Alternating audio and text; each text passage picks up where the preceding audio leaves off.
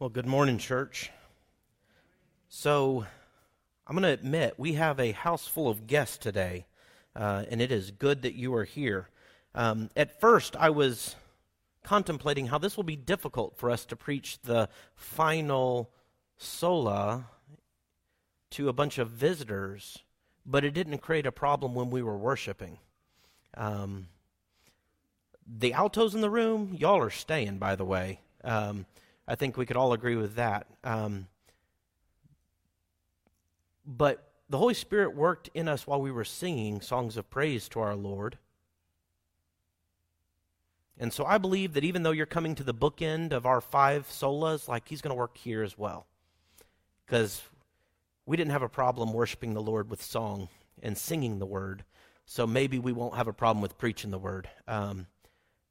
Church, let me start off by saying it is really good to sing with you guys, and I enjoyed worshiping with y'all this morning. Let's continue worshiping as we look at the 5 solas and in that way to the glory of God alone. Amen? Sola Deo Gloria, and I am not a Latin speaker. I'm from Oklahoma. I speak Oklahoman and not that well. I probably get a D in that.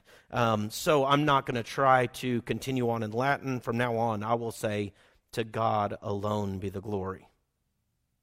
To God alone be the glory is the last part of our series as we've studied these last 5 weeks on the so-called 5 solas of the Protestant Reformation. I'm a little bit touchy when it comes to the 5 solas of the Reformation. I discovered them in college.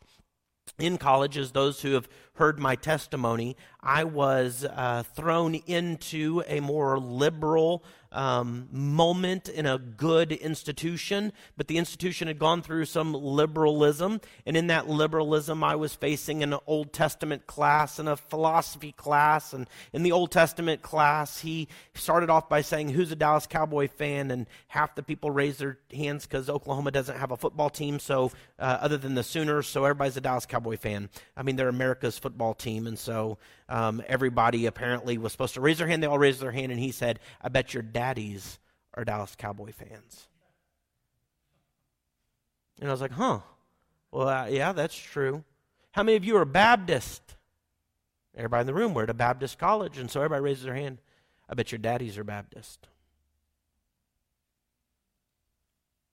How many of you are Oklahomans?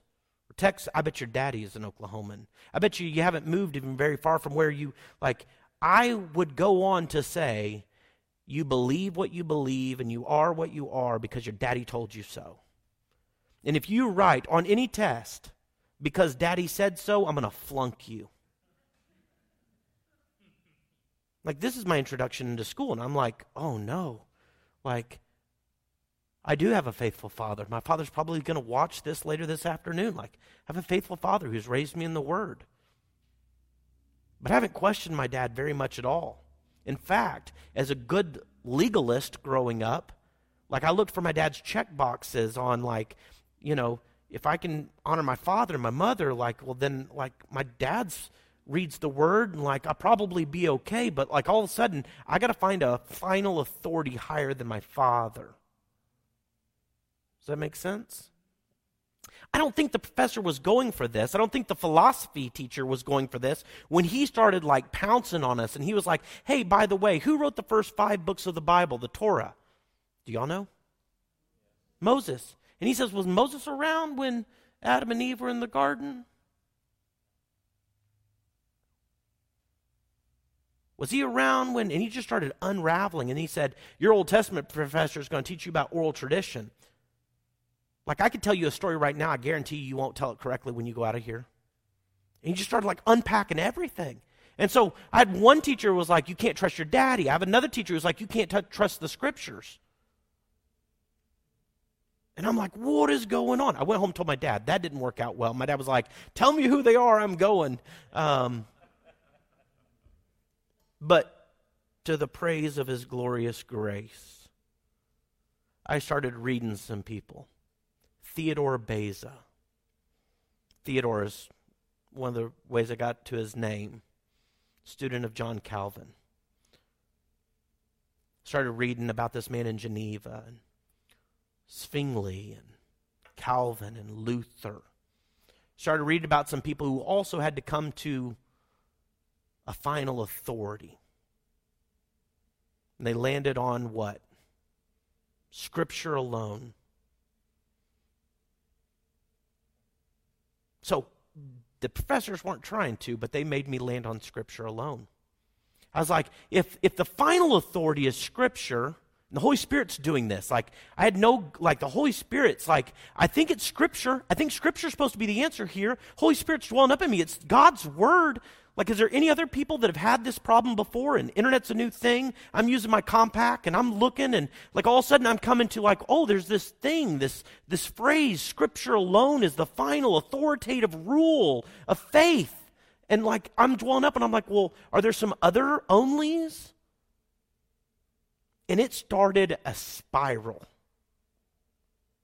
of me going back and reading of faithful men who said, let's get some things very clear.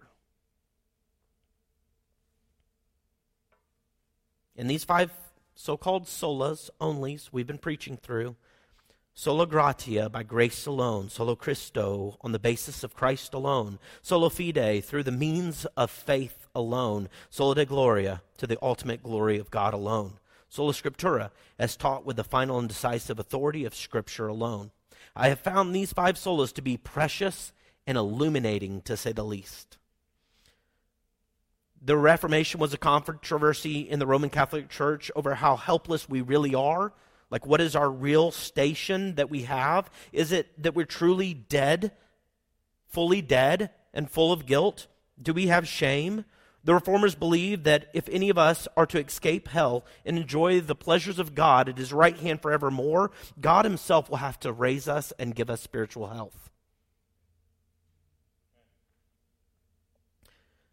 As Pastor Brian for 4 weeks has laid out before us, the Reformation was really about justification.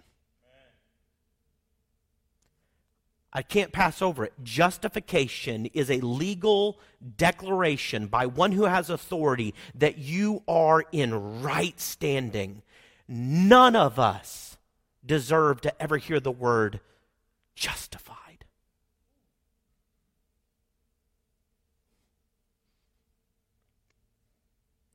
The Reformation was about something that none of us can claim. As spiritually dead people that we all are, we need to be raised to life. And the way that we're raised to life is we must be justified. It's all about justification. Justification, a legal act and declaration where one is declared to be in right standing, where God can now be 100% for us.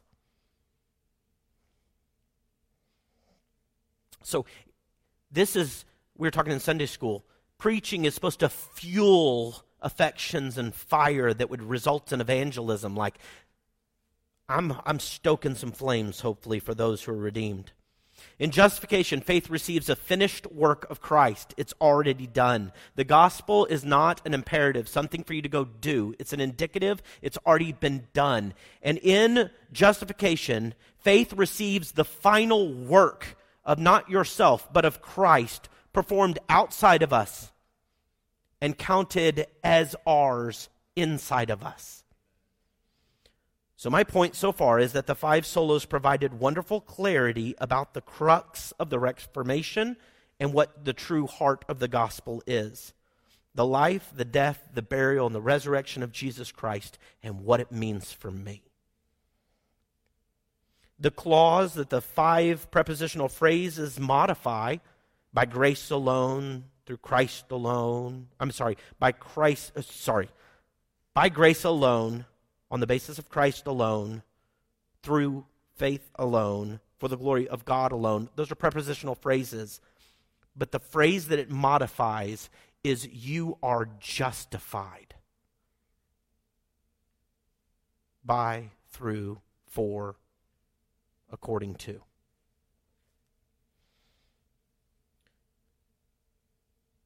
We are justified before God by grace alone with no merit or favor. If you want to just tune me in for this point, like this is the summation, this is the thesis, and it'll be the end as well.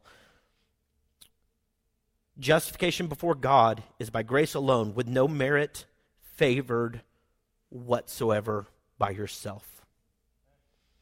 On the basis of Christ alone, with no other sacrifice or righteousness at its foundation, or even sniffed at or needed. Through the means of faith alone, not including any human works whatsoever, to the end that all things ultimately lead to the glory of God alone, as taught with the final and decisive authority in Scripture alone. Those 5 modifiers of justification divide the hinge issues of the Reformation and the heart of the gospel that we bleed at Light in the Desert Church. If so, then we should define glory. Not an easy word. What is glory? I don't use it too often in English. Again, from Oklahoma. I didn't grow up as an Oklahoman word that I would throw out on the baseball field. Glory! Heard it in church. What's glory? Let's define it. If the ultimate ends are for glory, we should know what this word means. Let's use Scripture to define it. Isaiah 6. We are going to go on a marathon of Scriptures. So get your Bibles out, lick those fingers so you can turn the pages quickly. And we're going to go. Isaiah 6, 1 through 7. Verse 3 is how we're going to define, or at least introduce, the meaning of glory. King Uzziah is a good king, by the way. He was like one of the best, and everybody was really sad when he died. That's kind of how we're going to keep from parachuting into this text. But Isaiah is pretty sad that his good king is dead, and so he's going to have to deal with it. Here we go. In the year that King Uzziah died, I saw the Lord sitting on a throne. He was high and lifted up. The train of his robe filled the temple. Above him stood the seraphim. Each had 6 wings. With 2 he covered his face. With 2 he covered his feet. With 2 he flew. Now these seraphim are going to say something. And one called out to another and said, Holy, holy, holy is the Lord of hosts. The whole earth is filled with his glory. And the foundations of the threshold shook at the voice of him who called, and the house was filled with smoke. And I said, Woe is me, for I am lost. I'm a man of unclean lips, and I dwell in the midst of a people of unclean lips. For my eyes have seen the King, the Lord of hosts. Beautiful passage. Holy, the seraphim. Like, they could have said anything. These 6 seraphim. And they're like, hey, Isaiah, like, you're questioning, like, if there's going to be a new king that can sit on this throne. Let me introduce you.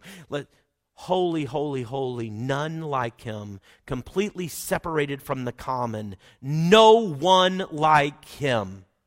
Holy, holy, holy. Holy means completely unique, different. And they said it 3 times. Unique. No one like him. Not common at all. And the result of Isaiah seeing this, they were like, because there's a God, and there are no other gods, his godness, and the fact that he alone is God, glory fills the earth. What radiates from the uniqueness of God, the fact that he can claim to be the only God, his uniqueness, his holiness radiates glory. So glory is the radiation of the uniqueness of God. It's the best way I can define it. Using Scripture to come up with the definition, at least Isaiah 6:3 is saying that the holiness of God radiates out and fills the earth for all people to see. And when it does, it's called glory. The basic meaning of holy is separated from the common, completely none, no one else like you. So when you carry that definition all the way out to infinite separation from everything else, his godness, he is not common, and the effect of that makes him one of a kind. He's like the rarest and most perfect diamond in the world. He's the treasure hidden in a field. He's the most precious pearl. But there are no other pearls. There are no other treasures. That's how uncommon and unique he is. God's uniqueness as the only God, his godness, makes him infinitely valuable. That is, he is holy. So when you say the word holy, you're talking about value and worth. Have you ever seen a weighted blanket? Now, I'm talking to the wrong people. Those from Wisconsin or Minnesota might know what a blanket is. A blanket is something that you put on yourself when you're cold. We live in Phoenix. I get it. We don't talk about weighted blankets very often. I didn't know that they make weighted blankets in weight measurements. How big would you like one? I'd like one in a king, 15 pounds. I'd like one in a king, 25 pounds. It's the amount of weight. Well, then they also say, well, how should you measure this out?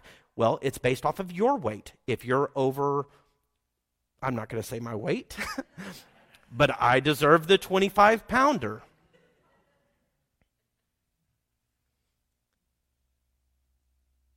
The weight of God's holiness is not in measurement. It is infinite. That's called glory.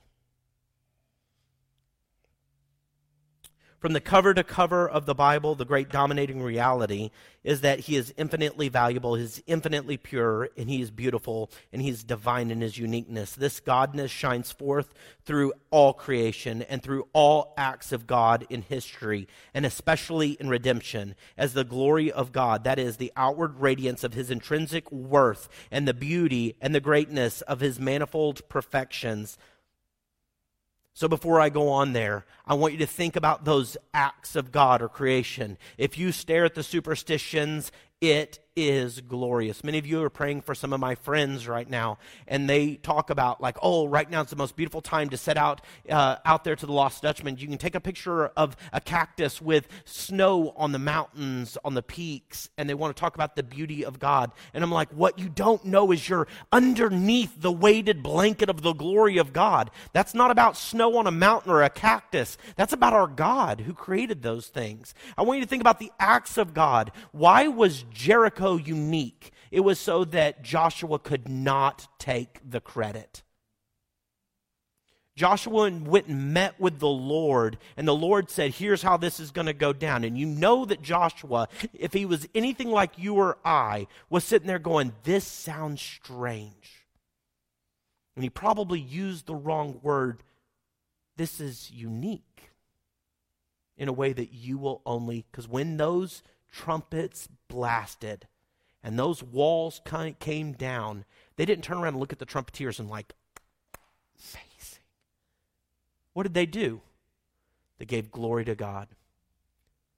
When Moses is out there and he's at the pinnacle and the Red Sea is there and all of Egypt is bearing down on them, what happens? He parts the water. You think they were giving knuckles or high fives to Moses as this was happening? Who received glory? Every act of God, so that he would receive glory. He's uniquely acting in your justification.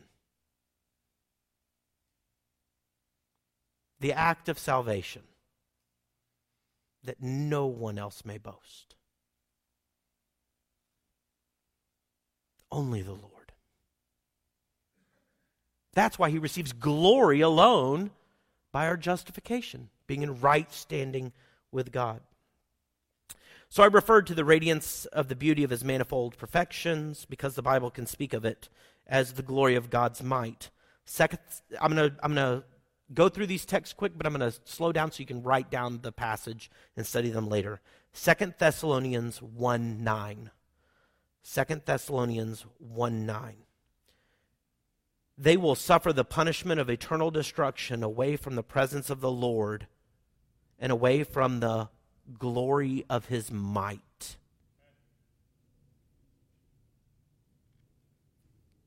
God's might. And when God flexes and parts the water or takes stone upon stone, none remaining, it's the glory of his might. when he's able to raise a dead man and breathe life into me, it's the glory of his might. Ephesians 1:6. Again, Ephesians 1:6. To the praise of his glorious grace with which he has blessed us in the beloved, in Christ. We have been blessed in Christ, our union with Christ. Every blessing that you have is by your unity to Christ. And so every blessing is a grace because it was given to Christ. And what Christ has earned, he rightfully gives to you.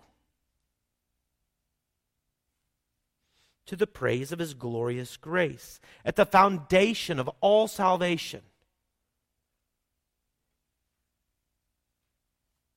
Paul would argue everything. At the foundation is grace. Grace upon grace upon grace upon grace. God's interaction with you is in grace. Unmerited, not warranted on your own. So he gave Christ in grace. That Christ would accomplish what you could not, being holy and blameless as he is holy and blameless. Not under Adam's sin and not putting sin upon himself. To be received through faith. This is the building blocks.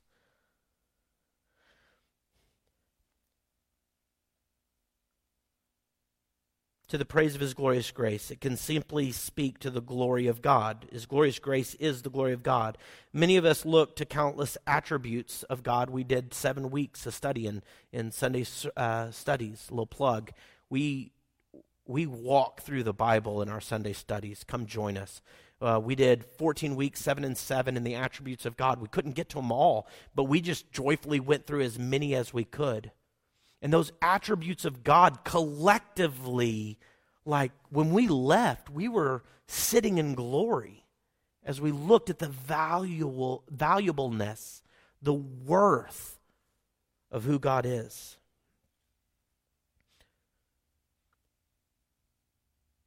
Glory is spiritually seen, it is spiritually savored, and it is shown by his redeemed people. Those who are welling up right now, it's a work of the Holy Spirit within you. There might be 2 types of people in this room, and some might think that we're talking nonsense. I beg you, if this is nonsense to you, talk to us later.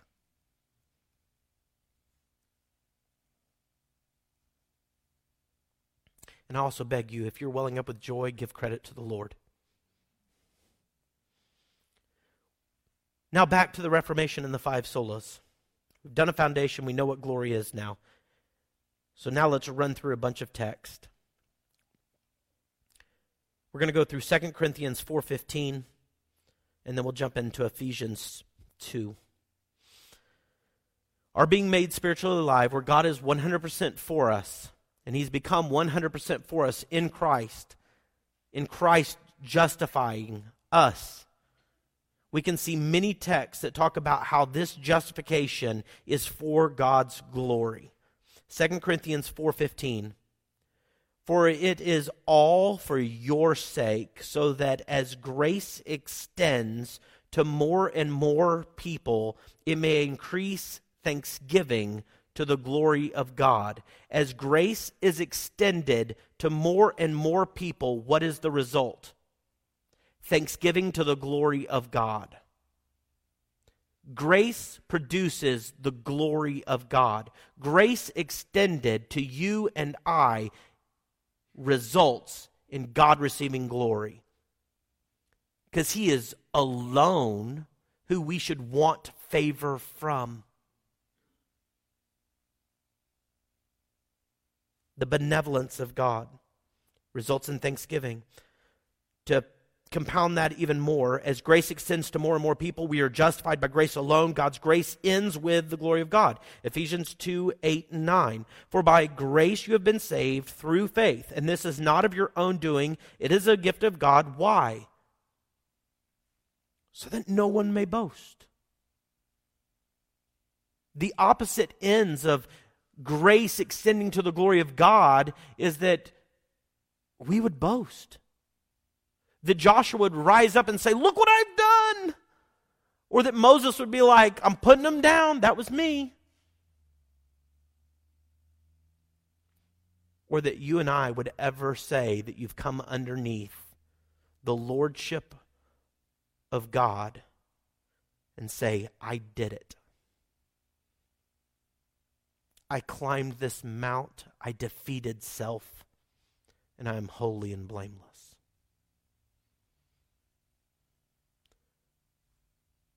I can go ask God to get off his throne now because I am holy and blameless as he is.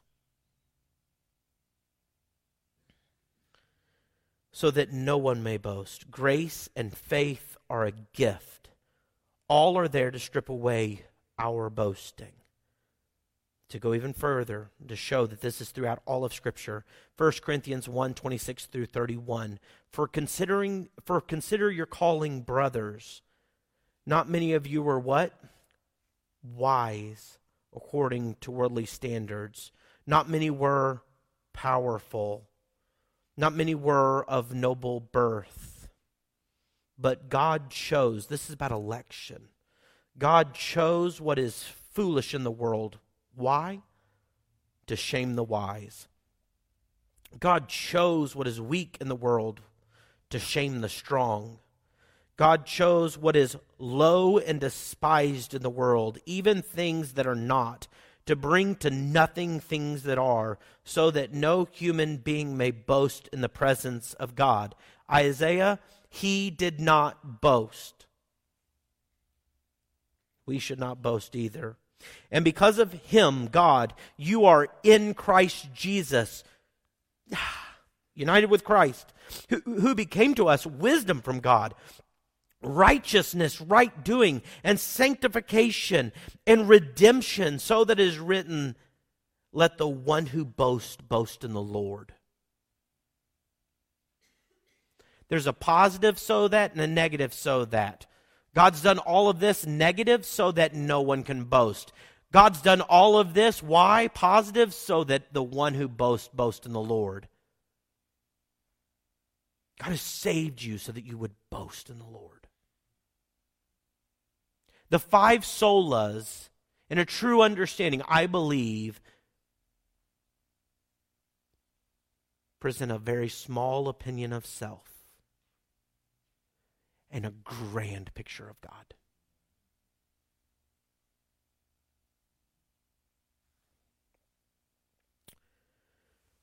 He chose, this is about election, he's stripping away boasting so that no human may boast in the presence of God. Because of him you are in Christ, so that you may boast in the Lord. God's doing everything to get glory. The Bible is about getting glory for the Lord. We'll go quickly through these other ones, but they just repeat the same thing. Ephesians 1, 4 through 6. Ephesians 1, 4 through 6. Even as he chose us in him before the foundation of the world, that we should be holy and blameless before him. How are we going to be holy and blameless before him? In love, he predestined us for adoption to himself as sons through Jesus Christ, according to the purpose of his will. Why? To the praise of his glorious grace, with which he blessed us in the beloved. To the praise of the glory of the grace of God. This is the great purpose of justification.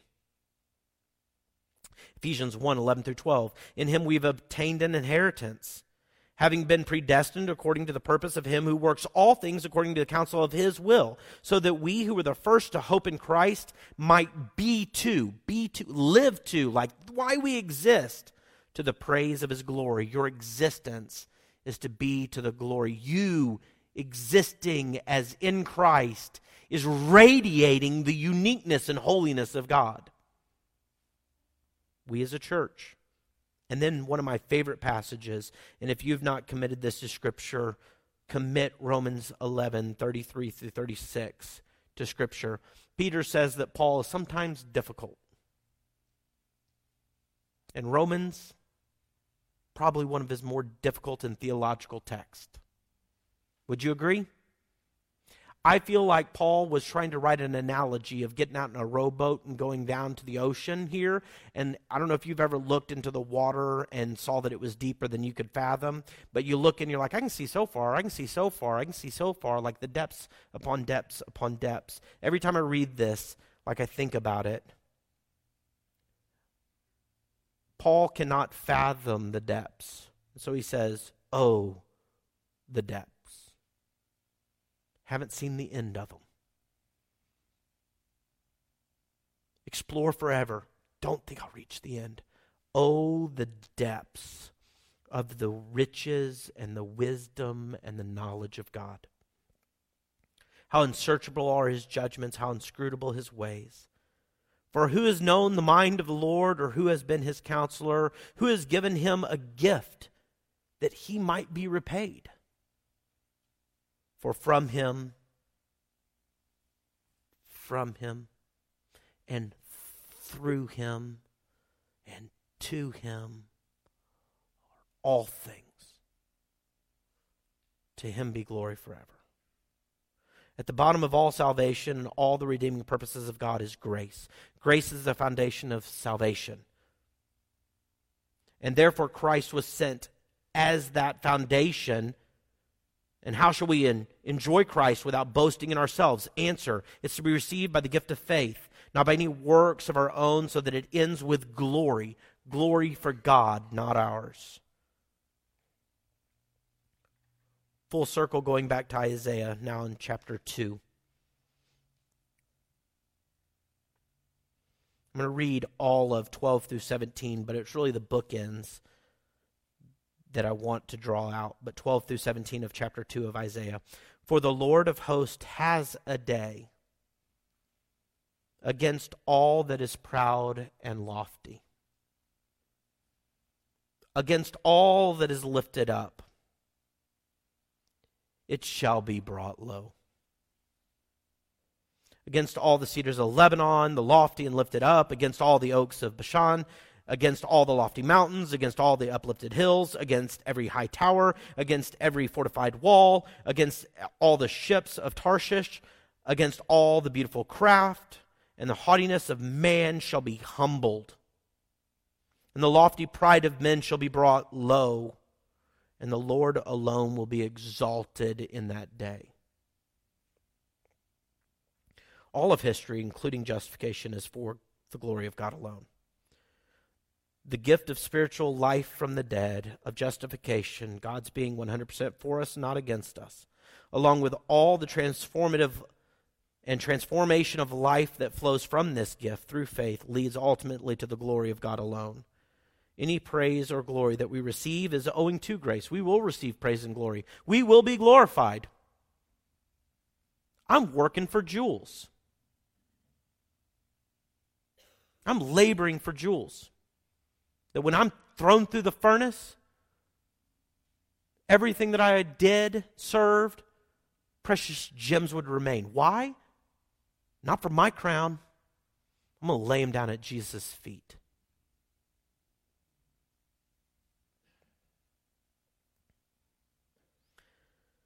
So may we live for the glory of God.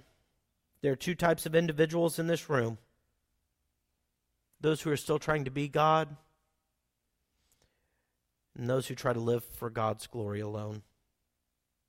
Those who reject God, His grace and His gift of salvation,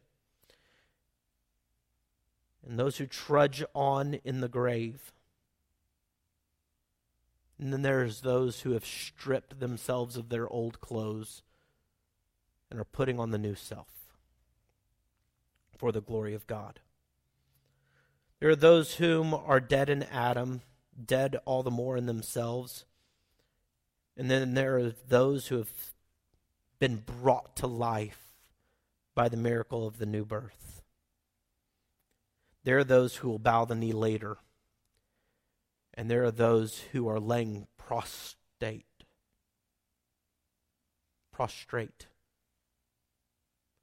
on the ground, digging a hole for their nose so that they can get further low to the glory of God alone. Hear me today. There's no room for boasting in yourself. Boast today in the grace and the righteousness of Christ imputed to you on the account of Jesus' work, received by faith for the glory of God alone, because that's what Scripture has taught. Let's pray. Gracious Lord, not enough time to go through all the text.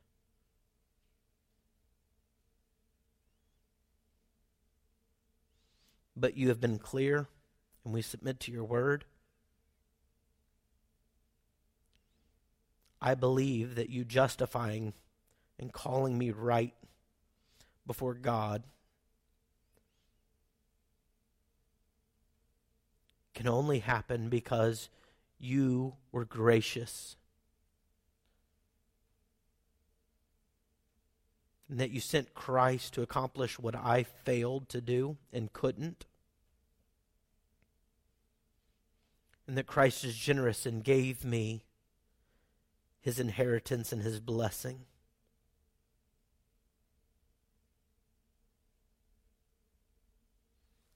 And I receive it through faith, hope, trust, and belief in Jesus, in union with Jesus. And I do this so that I might radiate that there's only one God.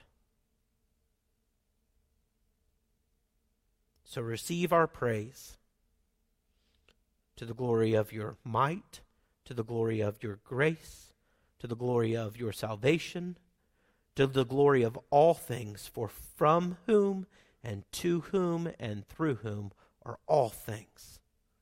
And God's people said, Amen.